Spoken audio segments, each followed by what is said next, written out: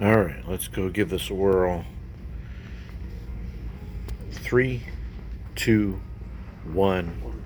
Welcome to another episode of the podcast. I am, of course, your loyal host, Wayne Hoffman, and I'm normally coming to you from the Hoff Building in beautiful downtown Boise. But today, I am on the road, and I am in an undisclosed, sunny, and warm location with plans to be back in Idaho by New Year's Day. But today I want to talk to you about a New Year's resolution, a resolution for 2021, which is simply put to expose Idaho's socialists and the programs that they make you pay for.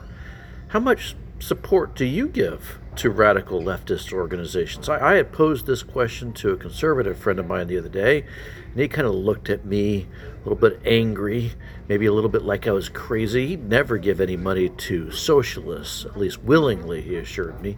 But the key word in his answer is willingly, and you might substitute knowingly for the word willingly, because he unknowingly lends his support to socialist causes all the time. And so do you. Idaho laws are written in such a way that you're an unwilling and unknowing participant in efforts to expand government-run health care, promote class welfare, advance environmental extremism, and use minorities and pawns in social justice experiments. So some of these initiatives are well known to your state lawmakers, others not so much. Even I have been working in the public policy space in Idaho for 25 years, and I continue to uncover the novel ways in which lawmakers and governors over the past years have managed to covertly divert money from unsuspecting Idahoans to the pockets of special interest groups, which then use that money against us. Such clever schemes are so hardwired into the system that they've been operating at almost undetectable levels over many years and decades. It's everywhere in Idaho. Taxpayer-funded accounting systems and human resource offices, copying machines, computers, email programs, those things on the K-12 school campuses help supplement the work of the leftist labor unions.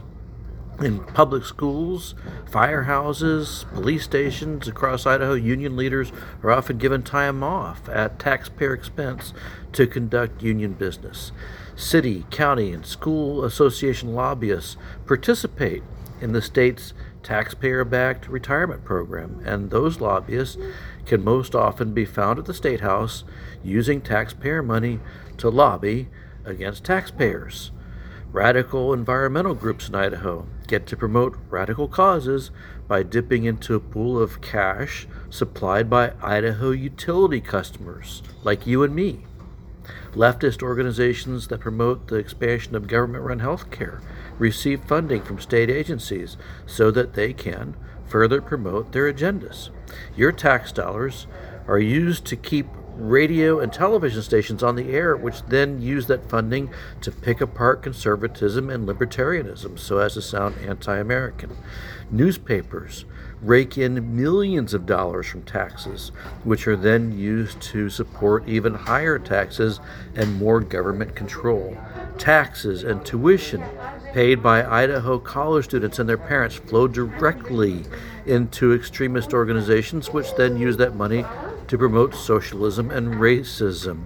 As my mentor Ross Mead used to say, we're pushing the tide back with a teaspoon. So, my New Year's resolution is all about the way in which socialism and the means to attract more socialism has become embedded in our state and local governments. I'm resolving to expose and take on the many ways that socialism is allowed to sustain itself, grow, and thrive, even in our own backyard. Socialism has friends in Idaho's elective offices, in government agencies, and in our hometown media. They're perfectly content using your money to destroy our country. You should know who these people are and all the ways that they're insisting you pay for it, and I promise you, you will. So, here's to a free society, a restoration and recommitment to the principles of freedom, and absolute opposition to anything less in 2021. Thank you again for listening. Thank you for your support all year long as we started this podcast out, and we'll talk to you again soon.